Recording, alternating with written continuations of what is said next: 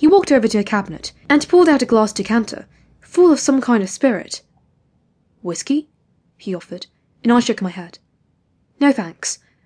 In truth, I'd have loved some. My parents still frowned upon me drinking alcohol at all, and would never have offered me hard liquor, but I didn't want to seem irresponsible when I was looking after the guy's kids. Maybe it was some kind of test? "You're sure I can't tempt you?" he asked again, and I noticed how nice his smile was. Jeez, what was wrong with me? It must have been all that talk of older men earlier. No thanks, Mr. Phil. I'm fine." "Not a spirit drinker, huh? Bet you're more of a wine fan. Well, here, have this with your dinner."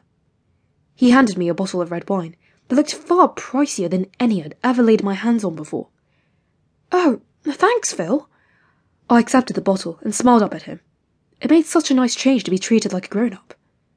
"You're very welcome. You're on holiday too. You should be having a good time. Don't think of this as a job. Relax and enjoy yourself. Order anything you like for dinner. I mean anything. Just tell them to put it on the room tab. And feel free to use the bathroom in our room." He gestured towards a door at the opposite end of the lounge. "To get ready. I know you're going out tonight, and I know how you young girls like to pamper yourselves. There's a nice big tub in there, and good lighting for doing makeup, according to Jenny." He glanced at his watch. "My wife takes longer and longer to get ready with every year that passes." He laughed. As if summoned by his words, the door opened, and a lady from the sunbed emerged. She wore a simple, long red dress which matched her lipstick exactly, and was stunning against her pale skin. Her hair was twisted on top of her head, and, for the first time, I could see that her eyes were an icy blue. She was no less intimidating now than she had been earlier. She nodded in my direction, her plump scarlet lips turned up ever so slightly at the corners, by way of a greeting. "Right, Phil, we'd better be on our way.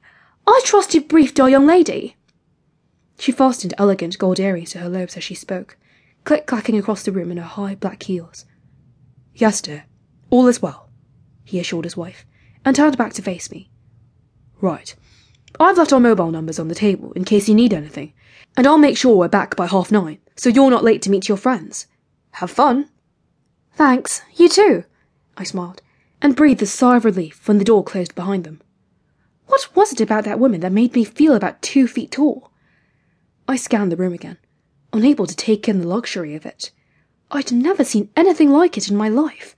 I never even knew hotel rooms like this existed.